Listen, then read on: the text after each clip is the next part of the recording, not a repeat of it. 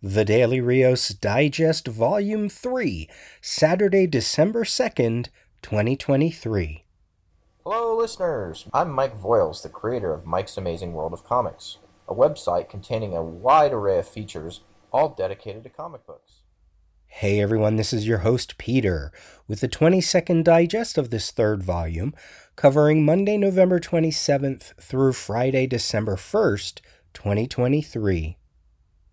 To start this week's digest here on Monday, November 27th, I just wanted to make note that the comics community was informed that we lost one of our own today, and that person is Mike Voiles of the Mike's Amazing World of Comics website. Now, if you've been listening to the Daily Rios for any length of time, you know that I like to do a lot of comic history, comic anniversary talk. And whenever I compile that information, I try to be sure to always use release dates rather than cover dates. And one of the websites that I use, besides some of my own personal archives, is Mike's Amazing World of Comics. There's a section on there called Newsstand, and you can go in and see every comic that was released on a particular date from most companies, any company that was at least 20 years old at the time that Mike was doing a lot of this compiling.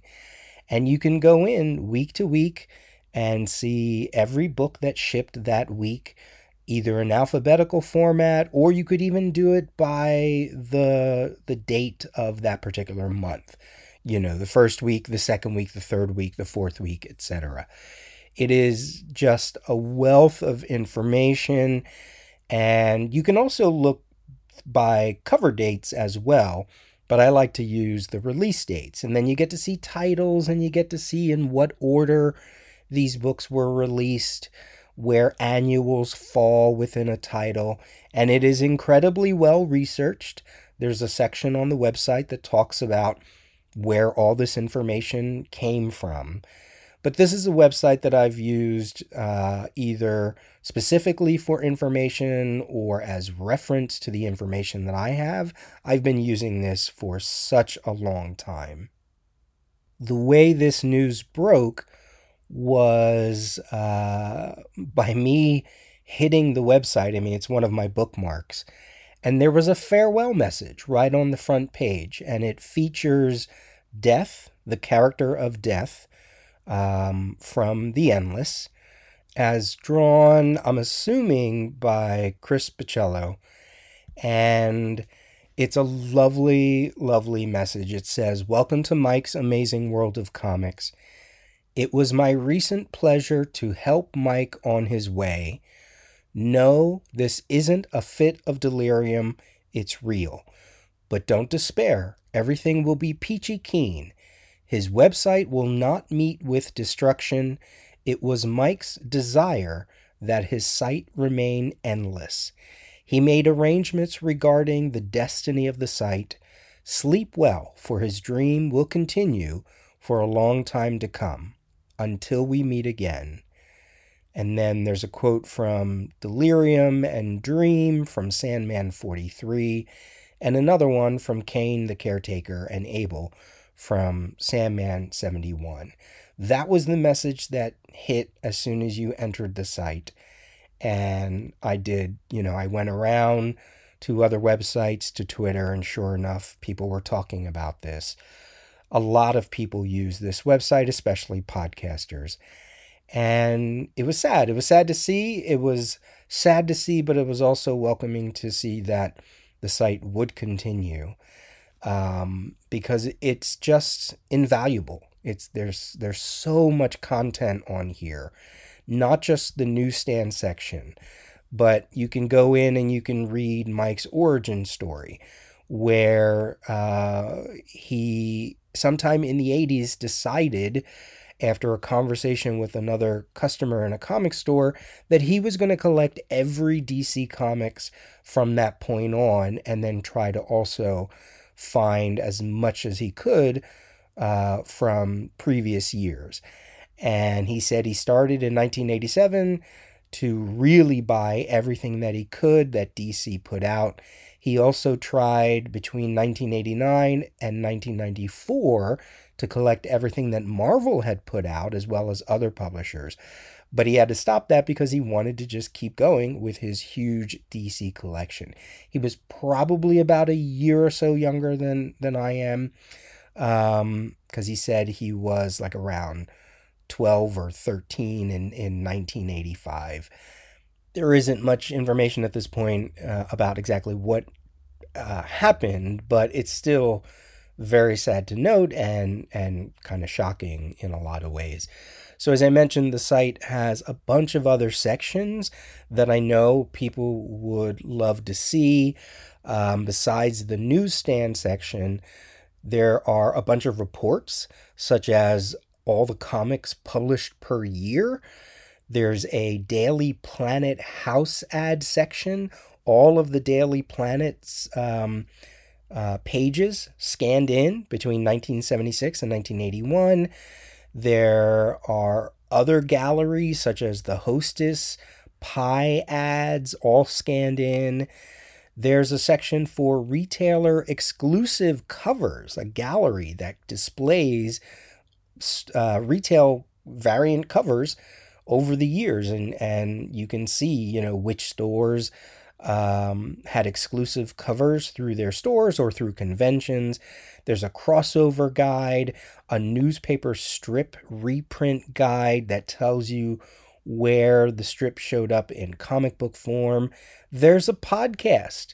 It only has 16 episodes. It started in 2013, ended in 2017. Mike's Amazing World of DC History. Mike was just a big, big fan of DC Comics, and just a whole bunch more of information. It's one of those sites that I'm so thankful that it's continuing. I didn't talk about it enough, but I know people know about it. When Comic Book DB closed in 2019, that left a huge hole in terms of websites that were cataloging comics in a way that was very user-friendly. Now, I know about the Grand Comics Database and other websites, but, Comic Book DB really was an amazing site, and then it was bought out for one reason or another, and then just never continued. Some of it, I think, the company that bought it out, I think they just probably wanted to own it so that there was no website confusion between the two, and we just never got that back again, which was really a shame.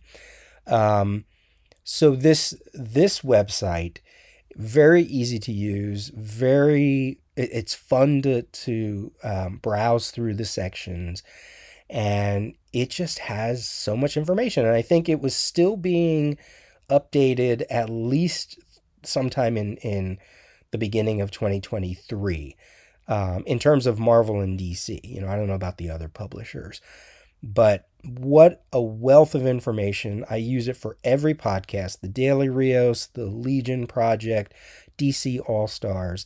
It is a testament to Mike and to his obsession, the obsession that a lot of us collectors have. And the information, I hope, will live on, because then Mike lives on. And really, if you haven't used it, please do.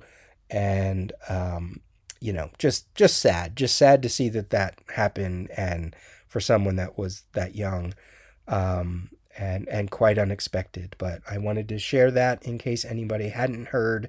Mike's Amazing World of Comics, again, a fabulous site. It's mikesamazingworld.com. And I think you're just going to enjoy everything you find on there if you haven't been there. And, just spare a thought for Mike.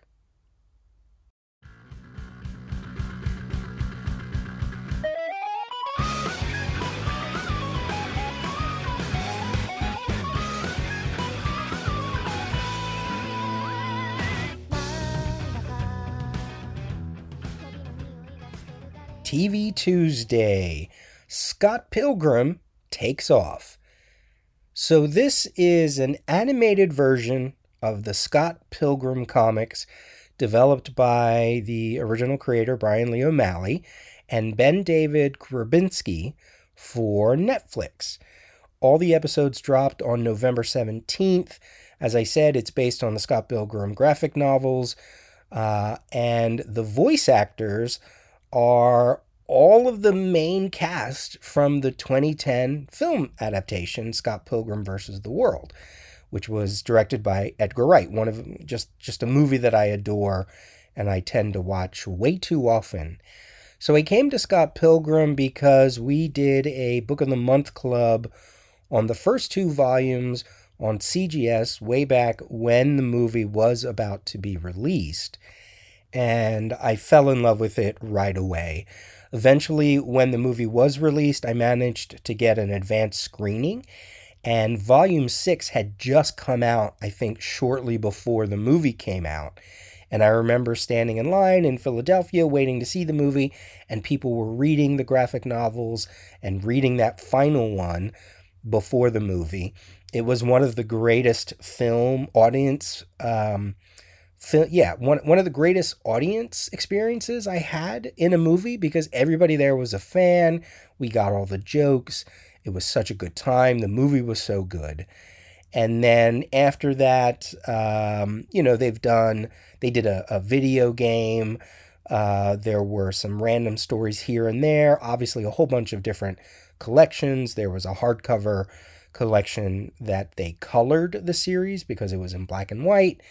And I love it. I just think it's just one of those stories that I quite adore. Now, obviously, from the graphic novels to the movie, there were some differences. And then from like even the movie to the video game, there were obviously some things that, were different and updated. So when they announced that they were going to do an animated series, I thought, great, okay, I'll watch it. I'm sure there'll be some things that they'll update, but all the cast is back again. That's amazing, I assumed it was just going to be a straightforward adaptation.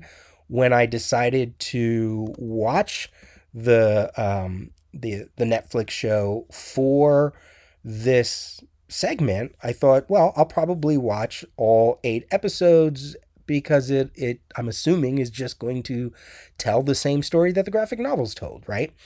That was my plan, to just talk about all 8 episodes and see how it holds up. So then I watched just episode 1, and you're watching it and you can see how there are scenes that are closer to the graphic novel than what the movie did, but yet you can also see how it's very inspired by the movie, which makes sense because the movie was very inspired by the graphic novel. Having all the same actors, quite wonderful. The voices sound familiar. I adore Ramona Flowers because of the movie and because of the graphic novels. And it's probably the thing that made me fall in love with Mary Elizabeth Winstead. So, I'm watching it. Great. Everything seems to be, right in line with what I know. I didn't try to do any research before I watched it. Little slight changes here and there. And then I think like the first major change in the first episode is you actually see Gideon and Matthew Patel way before they show up in the actual story. So the whole League of Seven X's makes an appearance way before they should. And I was like, okay, yeah, that makes sense. Only 8 episodes. They kind of want to bring that in early because that information doesn't come out until later. So that made sense. All good. Things are moving along. Scott meets Ramona Flowers. He's dating Knives. He invites Ramona to the Battle of the Bands to see his band. And when we get there, the band that was supposed to open isn't there. And, again, I'm not thinking anything of it. Okay, just a little bit of a slight change. I don't know if that means anything. There are some scenes that you don't see. Obviously, again, it has to be truncated from the graphic novels. They are only half-hour episodes, and they only got 8 of them. So, okay, great. Then we get the ending of episode 1. And this is the reason why I'm only talking about episode 1. So if you haven't seen it, you don't want to know, you can, I would suggest go look at the timestamps and jump to the next segment. But we get to the end of episode 1, and it's Scott Pilgrim versus Matthew Patel. He is the first of the 7 evil X's. And before they even really get into any major fighting, Matthew Patel wins. He defeats Scott Pilgrim. And if you know the story and you know the movie, whenever Scott Pilgrim beats one of the X's, they vanish and a bunch of coins fall to the floor, very much like a video game, right? The whole thing's based on video game logic. But in this instance, Scott is defeated and he vanishes, and laying on the ground is $2.10, I think, which I don't know if that means anything. I didn't look it up, but I was like, what? What just happened? And so were all the other characters too. Even Matthew Patel was like, wait a minute, I won? And then it very quickly cuts to the end credits, and I thought, huh? Wait, what?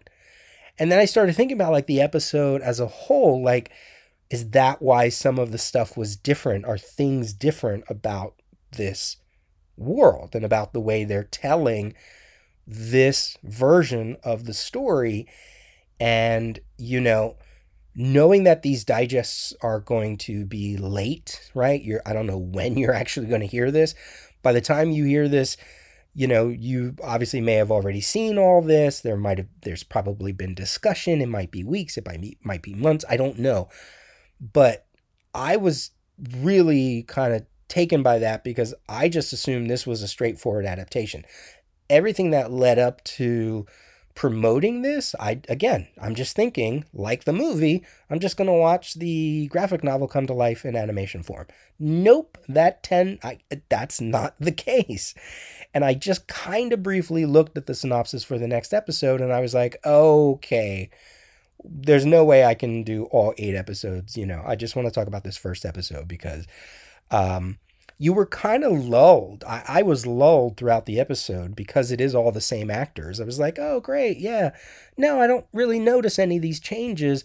And then you get to the ending and I'm like, oh, am I going to go back and watch this again by the time all 8 episodes are done and get an appreciation of this first episode again? Are there things that I missed that maybe there are some clues to what's going on? So, and suddenly the whole title, Scott Pilgrim Takes Off, means exactly what it says. He took off. He's out.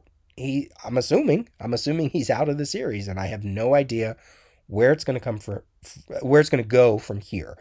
So consider me completely surprised by this opening episode, which is great because it just makes me invested in something that I think I was just going to casually watch because I'm a fan. Now I'm invested, And if it's some kind of, I don't want to say multiversal take, but if that's what they're doing, they're kind of playing around with the notion that this story can be told a different way because there are already versions of this story that exist.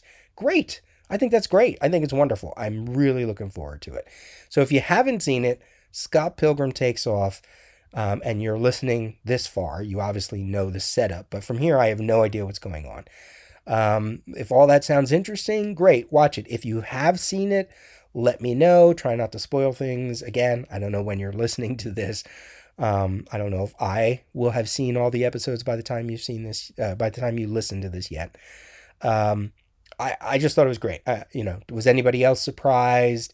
The animation is I almost don't even care that it's not anything super modern. It feels right. It feels like the comic book come to life, and it feels like a video game come to life. I don't want it to be flashy. I don't want it to be updated. I want it to be what that world is. what a treat to come back to these characters again, to come back to this world again, and be completely surprised. High marks for me for that. And I'll see. I'll see if I do want to watch a few more episodes and then talk about it again, or if I just want to wait until the end.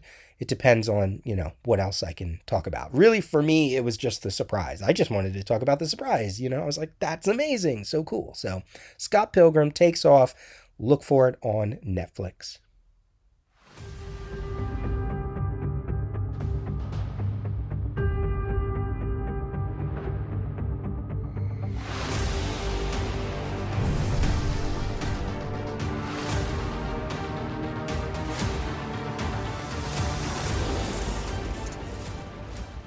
New Comics Wednesday. New Comics Wednesday recommendations for the week of November 29th. Before we get to the recommendations, I just want to talk a little bit about some Black Friday weekend shopping that I did at Golden Eagle.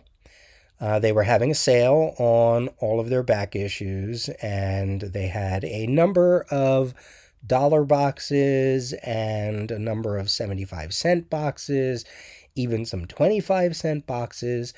And I didn't go too crazy. Again, I'm trying to cut back on paper, but I bought about 30 or 40 different comics, and I think altogether it cost me like, I don't know, anywhere from, I think the majority of the comics that I bought was like for $11. And then I bought a mini series of prestige format comics, and those were in a pack for $10. So that took me up to like $20 or something like that. So I got, a bunch of comics for very little. And most of it was just, random things like always trying to fill some holes in my collection. 4 issues of Green Lantern Corps that were post Sinestro Corps War, a random Brave and the Bold issue during the 2000s run, some OMAC issues also during the 2000s that I missed out on because that character is one of my favorite characters. I got Black Condor #1 from 1992 by Brian Augustin and Rags Morales. That series only ran 12 issues. Might have gained some popularity because the Ray miniseries was released a year before that with Joe Quesada on artwork, so maybe they thought they could, do a revamp of Black Condor. And it also takes place in Philadelphia, so I've always been curious about that. It might be on the DCU app, but I saw the first issue and I was like, yeah, I'll pick that up. By the way, Brian Augustin, I'm not sure if I mentioned it here anywhere on the digest, he passed away back in February of 2022. I think he was a longtime friend and writing partner for Mark Waid. But yeah, he died at a relatively young age. I also picked up some Keith Giffen books. Heroes Squared, Love and Death #1 from Boom Studios that he did with J.M. DeMatteis and various artists. I had those before, and I was like, oh, I'll just pick them up again. And then I picked up Dominion #1, also from Boom Studios by Keith Giffen and Ross Ritchie. This one with artwork by Tim Hamilton and written by Michael Allen Nelson. And it's all concerning of an alien virus that spreads and gives people superpowers. So Keith Giffen and Ross Ritchie did a version of this at Image Comics for only 2 issues in 2003, and Giffen did do the artwork on those. And then they decided to revamp it and release it through Boom. I'm assuming a bunch of issues came out because then there was also a trade. So I wanted to see like how those stories differed. Even though it was the same story, I wanted to see how they changed it up when they brought it to Boom. And then the miniseries I got was Adventures of Captain America, Sentinel of Liberty, 4 issues from the early 90s, written by Fabian Nicieza with art by Kevin Maguire. It's basically an expanded retelling of his origin story, which I collected at the time because Kevin Maguire was hot. I think this is like 1990, 1991, somewhere around there. And, prestige format comics were, especially by then, they were a little more familiar, or they were used more.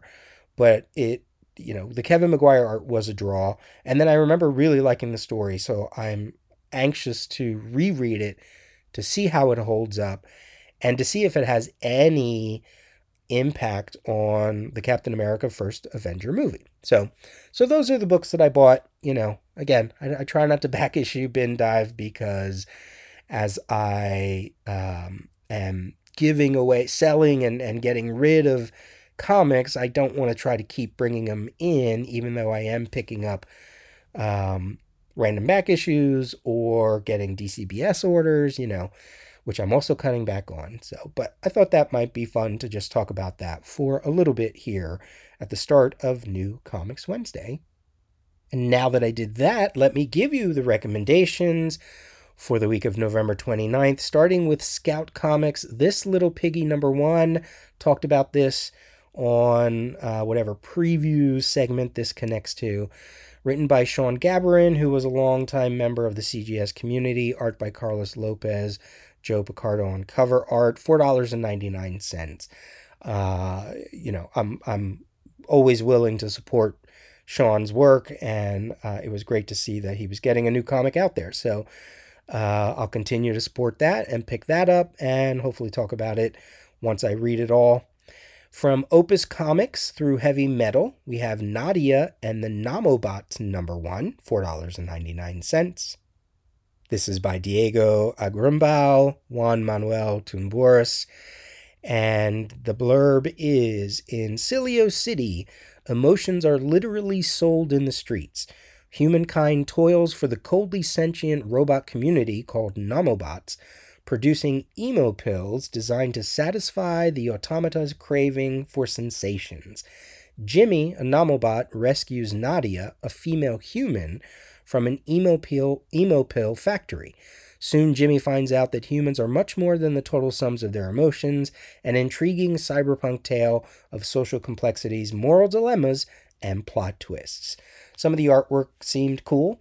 The story, that little blurb, I was like, okay, yeah, I'll give that a little nod in case anybody's interested in that. And then from DC Comics, Batman 89 returns with Echoes #1, $3.99. Sam Hamm, Joe Quinones. This features Batman, Harvey Dent. I think we're getting a new Robin in this one.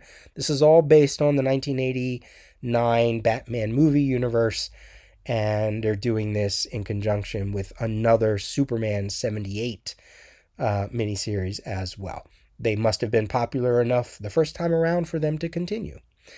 And then, like the music, I don't know if it's going to cue you in, but the music that opened this segment was for the promo for the latest event from DC Comics, Titans Beast World #1 of 6, $5.99.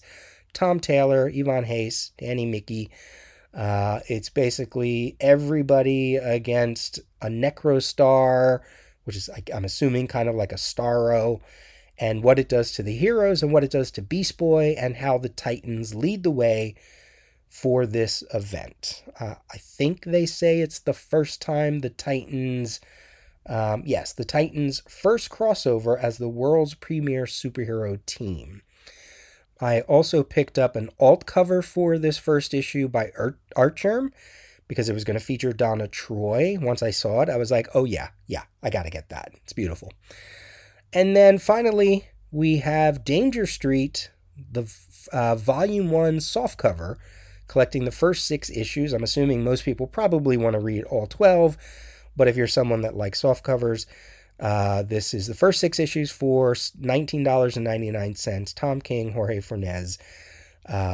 One of those stories that I've been doing week to week here on the digest, and I took a little break after issue 8, and later on in this digest you will get Danger Street #9, and we'll talk about that on the Friday segment. But if you like softcover trades, there is the first trade, and then as I said, I'm sure they're going to do a hardcover down the road. So there you go. Those are your recommendations for the week of November 29th. Kate Campbell's got to say yes. Tell me in 25 words or less why Marvelous Mark is the man of the hour. He got the glory, got the power. You saved the whale, now save the man. Don't let Mark be a flash in the pan. No, give us a call for the talents that shine. Give us the word, say the line. Say, I want Mark. Love his block. Theater Thursday, Theater History Part 3 for November, taking a look at the month of November by the date, not necessarily by the year, taking a look at the dates 21 through the 30th. So unlike comic book history, where I focus on the year anniversary, this is just taking a particular month and going through and seeing if there are any anniversaries, birthdays, or other notable events that happen on a particular date.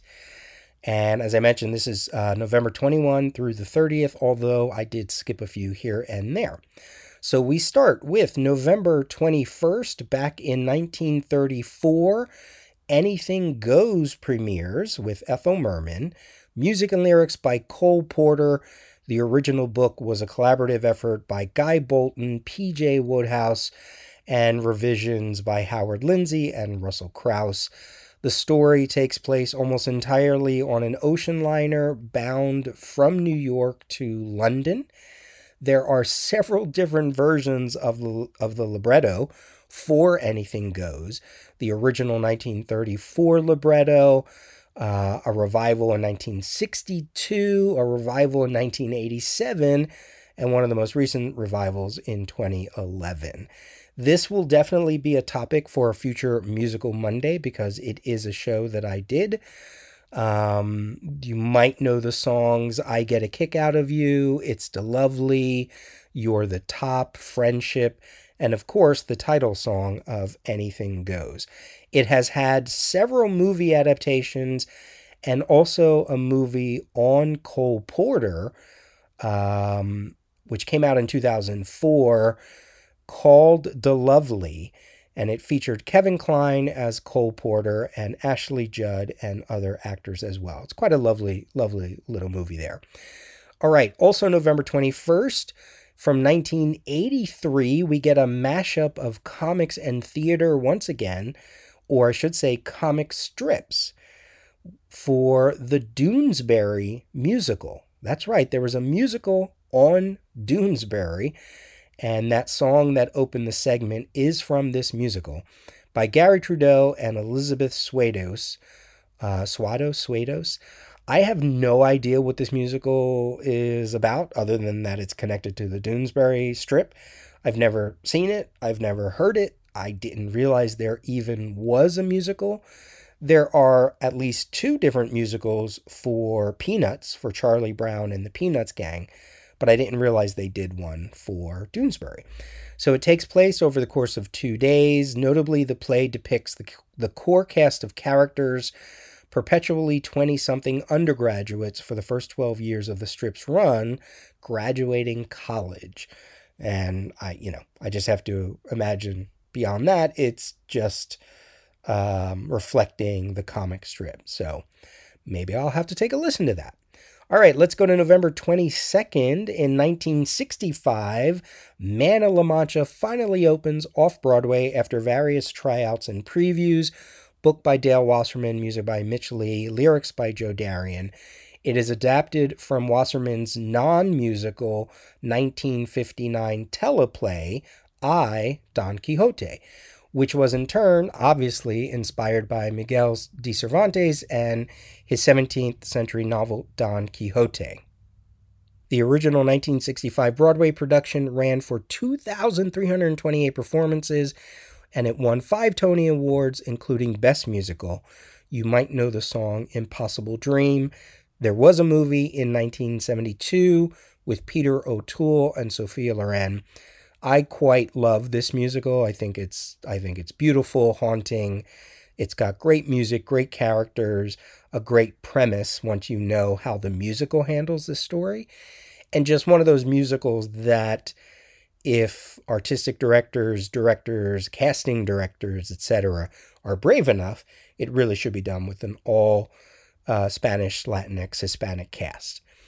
Let's jump to November 23rd. In 2005, the Rent movie has its wide release based on the musical of the same name with most of the original Broadway cast present. It's not a it's okay as a movie musical. It actually kind of works, and it's fun to see the original cast, and you might recognize some of the actors from Star Trek or Flash or other shows. November 24th, 1950, Guys and Dolls, the musical, premiered on Broadway after a pre-Broadway tryout in Philly, and it was directed by George S. Kaufman with dances and musical numbers by Michael Kidd, who is just amazing. Music and lyrics by Frank Loesser, book by Joe Swirling and Abe Burrows.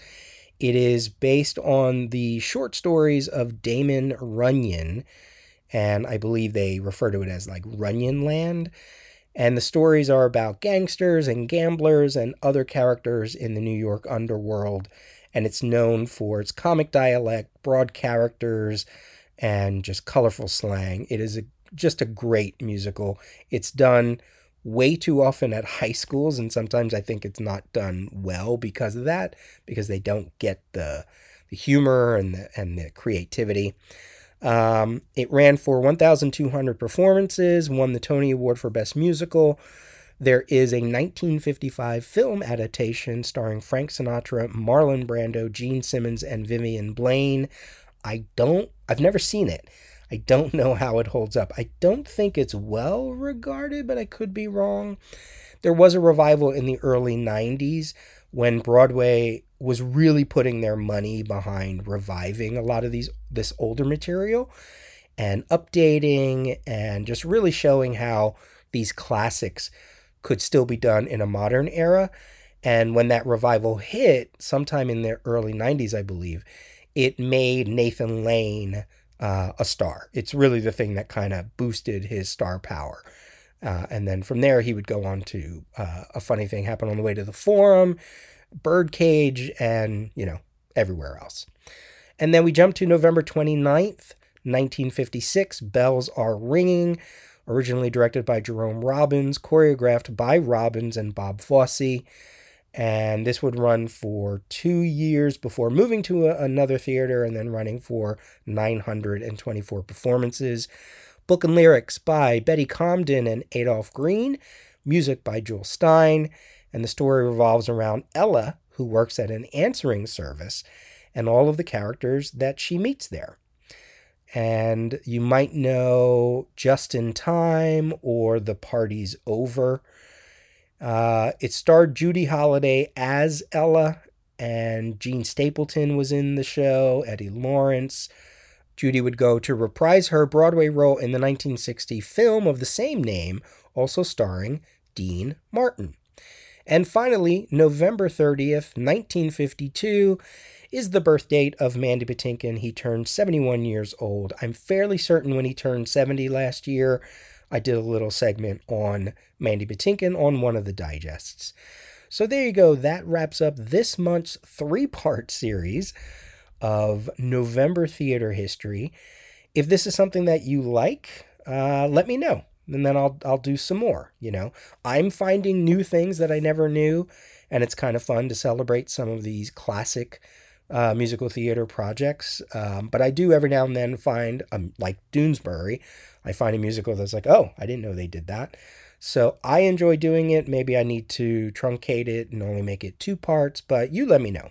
Peter@thedailyrios.com. Let me know what you think of the segment and if I should continue.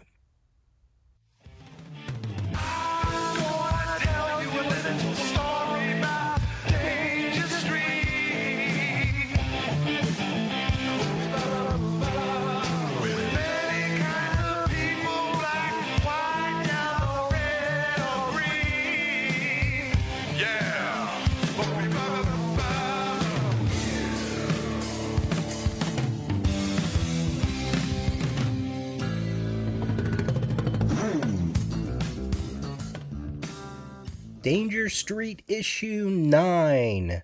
Let's return to Danger Street, and we are kicking off Act 3, you could say. here with issue 9, and I will eventually wrap up one issue for the next couple digests. We'll do issue 10, issue 11, and then issue 12. I have read up to issue 11 at this point, but, again, trying not to filter in later issues in these early issues. So this is Danger Street issue number 9. This is by Tom King, Jorge Fornez, Dave Stewart, Clayton Cowles, and this issue is a complicated issue. So the synopsis for this, the official synopsis, says, "A true joust, the likes of which has not been seen since medieval times. Both knights, noble in their quest, are ready to do whatever it takes to bring honor to their sigil. Witness Manhunter and codename Assassin fight to the death in a match of wits and stamina as the life of the Commodore and the universe hang in the balance." And that is what you get this entire issue. You get, not a joust, but you get a sword fight between the Manhunter, who has been killing off members of the Green Team up to this point. That has been his mission for the entirety that, at least in terms of Danger Street, that has been the mission for all the Manhunters, to purge the world of their evil. And he wields the Warlord's sword that came into the possession of one of the Green Team members. So he's up against codename Assassin, who is the bodyguard for the Green Team. He has a sword made from Metamorpho's diamond arm, which was also in the possession of one of the Green Team members, specifically the Commodore. And the two of them have been on this hunt for each other, all these various issues. And last time around, last issue number 8, we finally came to realize that they're going to come to a head. And that's what this issue is. It is one big sword fight. It is one big debate. Every page is broken up into 8 panels, and it gives the book a little bit of a sense of not necessarily claustrophobia, but you are right in on the action. But what you're focusing on is the dialogue between these two characters. Now, remember, Danger Street has this ongoing over narrative that the Helmet of Fate is talking about, like to us, the readers, right? And it's all very, based around fairy tales and fables, and that's why they call them knights, and that's why we get this final duel. If you look at the cover, the main cover by Jorge Fornez, it is Manhunter and codename Assassin on top of the Green Team building. In the middle of a storm, there's a lightning strike, and it does feel like two knights on top of a castle or on top of a tower. So that fairy tale feel does play out in the cover, and not necessarily in the story, but there's like one or two dialogue passes where you're like, okay, that is almost skirting into the same language that the Helmet of Fate is using throughout the series. The other cover, by the way, since this is issue number 9, it correlates to first issue special number 9 that this entire series is based on, right? That title from the 70s. It is the Walt Simonson cover featuring Dr. Fate, even though he's not present at all in this issue. So it's Walt Simonson, Laura Martin on colors, featuring Dr. Fate holding up his arms, and there's a whole bunch of ankhs and hieroglyphics behind him. And he's holding his cape and holding it out, almost like in a way Batman would a little bit. I thought that was unusual. We don't see that. That's not a common pose, right? Fate doesn't necessarily pose with his cape. He might use it for his magics, but I don't necessarily remember him like, going, here's my cape, it's not like I've seen every Dr. Fate cover. But it also reminds me a bit of All-Star Squadron 47 by Todd McFarlane and Tony DeZuniga, which was the Secret Origin of Dr. Fate issue, an issue that's very hard to find, apparently, because there's some value to it because of Todd McFarlane. But those two covers have similar feels. So issue number 9, complicated issue. As I read it, when I read it for the first time, I was like, whoa, this is how it's going to be the whole issue. Okay, interesting. And I'll talk about some thoughts about, the execution of this story near the end. Generally, the first read, I think I was just reading it because there was just so much dialogue, and I was getting the idea here and there, and, following the debate, the physical interplay between them, but also the wordplay in between them. And it makes sense, but it was not an issue I was expecting. And then I put it away, and then when I read it a second time for this digest, I was like, okay, I'm following it a little bit more. I'm trying to keep in mind everything that came before it, and really trying to pay attention to each segment of the debate, just as you would in sword fighting. So, way back in my university years, I did take stage combat for several semesters, and you have to learn how to fight with all different kinds of weapons. So there was a part in the artwork that I was trying to follow the actual choreographed sword play. Some of it does make sense with some of the strikes that you learn and some of the passes and the slices and the parries. And this is not fencing, right? So it's not fencing, it's sword fighting, which is completely different. And I know that one of the main themes when we got into sword fighting is that swords are heavy. And they are meant to cut and chop and slice. They're not meant to always necessarily stab. And they are heavy, so they take a toll on you. And you had to show that in your choreography, and you had to show that, you can't just be flipping the sword around by, if you're doing like a 3-minute fight or a 5-minute fight, by the end, it's going to get a little tiresome. And we looked at movie clips of this and how a lot of movies, when they do sword battles, people are they're holding that sword in one arm the whole time, and they're just doing all these fancy tricks. And it's like, no, it would be much heavier than that. So I was trying to follow that. And this time around, eventually I gave up on that because trying to marry the words with the pictures at the same time, it became too much. But what it did do is as they got to each section of their fight, it more or less relates to each section of their debate as well. So I did appreciate that. So what follows is just some loose notes. I don't go real in depth here this time around because there's not much that goes on plot-wise, right? It is just a fight, and we get to the outcome at the end. And really, ultimately, you don't know the outcome until the next issue, honestly. But just here are some thoughts here and there. So page 1, Manhunter says, "We begin," but they've already begun because you can see slices all over their body. And the first main debate is laid out by Codename Assassin, talking about the 3 outcomes. Either Manhunter wins and Codename Assassin dies, Codename Assassin wins and Manhunter dies, or they both die.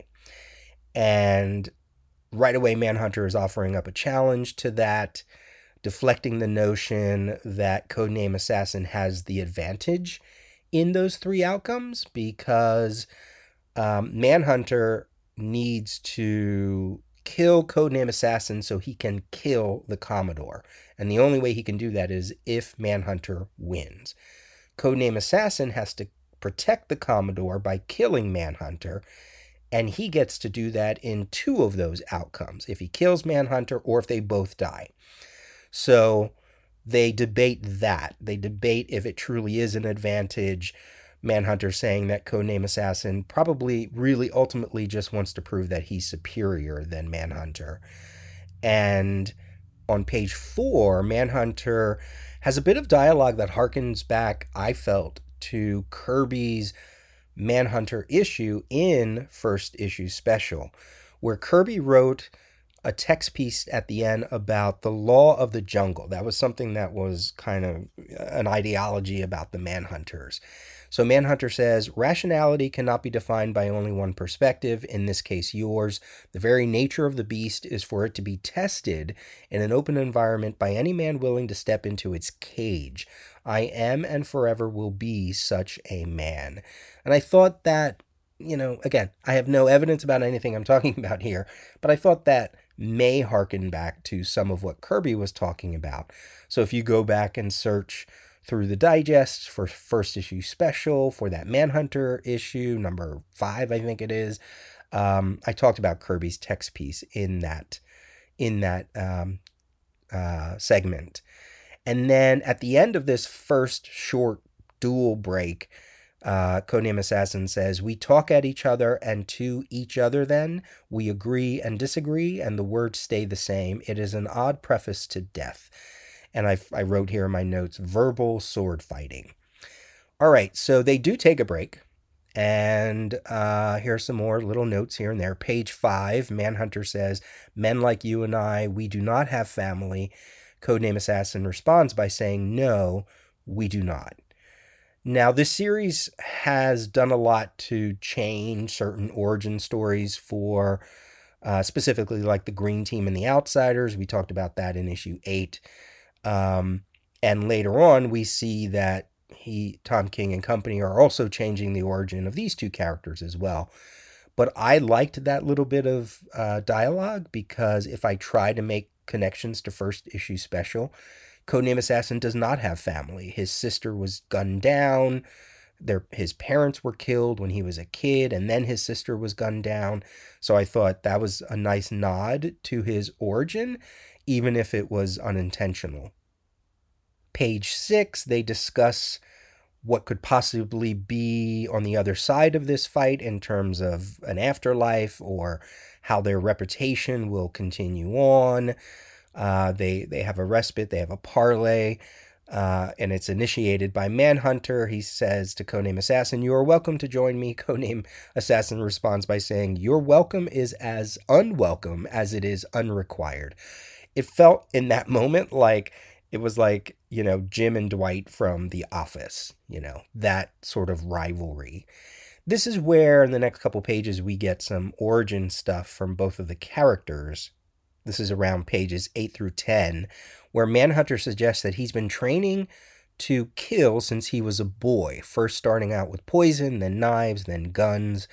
And we get a little bit of origin stuff from Codename Assassin on page 10, saying he was 5 when he had his first kill. Now, both of these origin tidbits, very different from First Issue Special. Page 9 and 10, they share a drink from a flask that was in Manhunter's boot. Codename Assassin says, I sensed something was off in your balance. Sometimes when they say things like that, I think the other character is probably doubting that they really thought that. And I even thought that too. I was like, is he just saying that, because he wants to show that he's superior? Did he really know that he had something off on his balance? Page 10, Manhunter says, he offers the idea that they end the whole thing with a flip of a coin. We end it right here and skip all the carving and cutting. It will simply be chance. Why not forego the performance and get to the curtain call? And Codename Assassin scoffs and says, to split our chances down to 50-50 when I began with a 2/3 advantage does imply my idiocy and your cunning.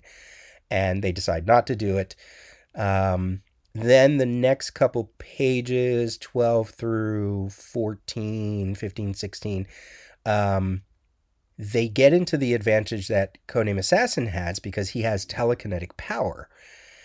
And first he starts with the coin, he elevates the coin, and then he elevates Manhunter out into the open air. They're on top of the building high in New York. So out in the open air, as if he could just drop him and end the whole thing.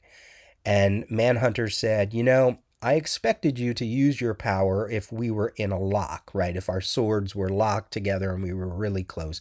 I expected you to use your power to overcome me. Codename Assassin says, oh, you expected me to cheat, you mean? And it becomes this whole thing that, Manhunter had to assume that he was going to use his power to within this fight, and he was just waiting for that moment, and he hopefully was going to be able to counter it in some way. We learn later that Codename Assassin spent a lot of his power when he formed the Metamorpho sword. So even though he has it here, even just dangling Manhunter, and then he does actually drop him but then rescues him, that kind of eliminates him being able to use his power anymore. So the whole reason why he rescues Manhunter, why he lets him fall but then rescues him, is because Codename Assassin calls the Commodore, tells him he has an update, and the Commodore, because he's such a shit, is like, come on, man, can you wrap it up, finish it up? I want to get out of the building. I want to go to a restaurant. They're serving French fries with a whole bunch of different sauces, and I'm trapped here all day, and the food is terrible. And you can see the Codename Assassin, he's just over the Commodore's treatment of him, and just decides to rescue Manhunter. I also don't think, because of that debate before about he wants to prove that he's superior, I don't think he wanted it to end just that easily, And even later on, he says to Manhunter, we are for the first time in the company of our own. And I felt like, he just knows the Commodore is just a little shit, and that there's no value in winning and telling the young boy, telling the Commodore, and then the Commodore doesn't even care because he's not treating it seriously. So by page 18, they get their swords back. They're ready to fight. And Manhunter throws his sword right into Codename Assassin's abdomen, which surprises him.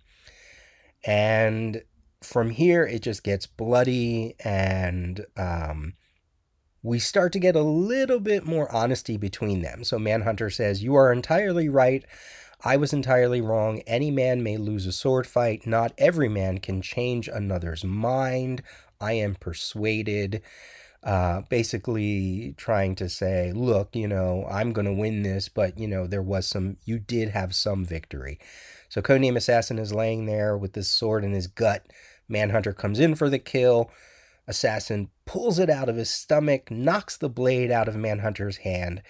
When Manhunter tries to retrieve his sword, Codename Assassin slices off one of his legs right above the knee, and the two of them are just laying there bloody and really showing their true colors, what they really wanted out of this fight. For Manhunter, it's that even through all of that debate, he really is just a cliche of you are either a hunter or hunted. And for Codename Assassin, all he really cared about was winning, because that's all he says is, I win, I win, I win. And eventually he does. He stabs the Manhunter in the gut.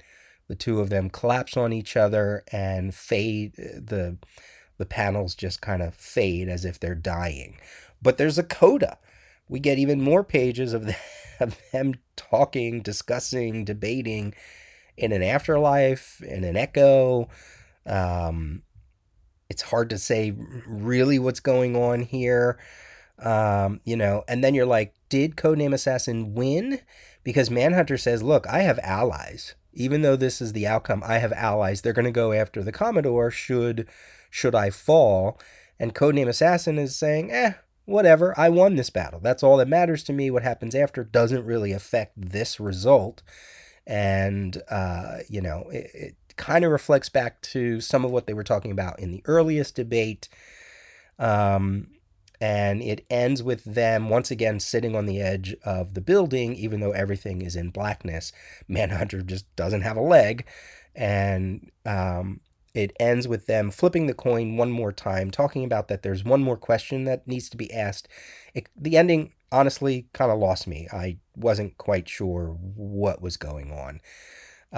As I mentioned, we don't really get the outcome of this battle until next issue, but that's it. That's what this was all leading up to for how many issues, this little battle.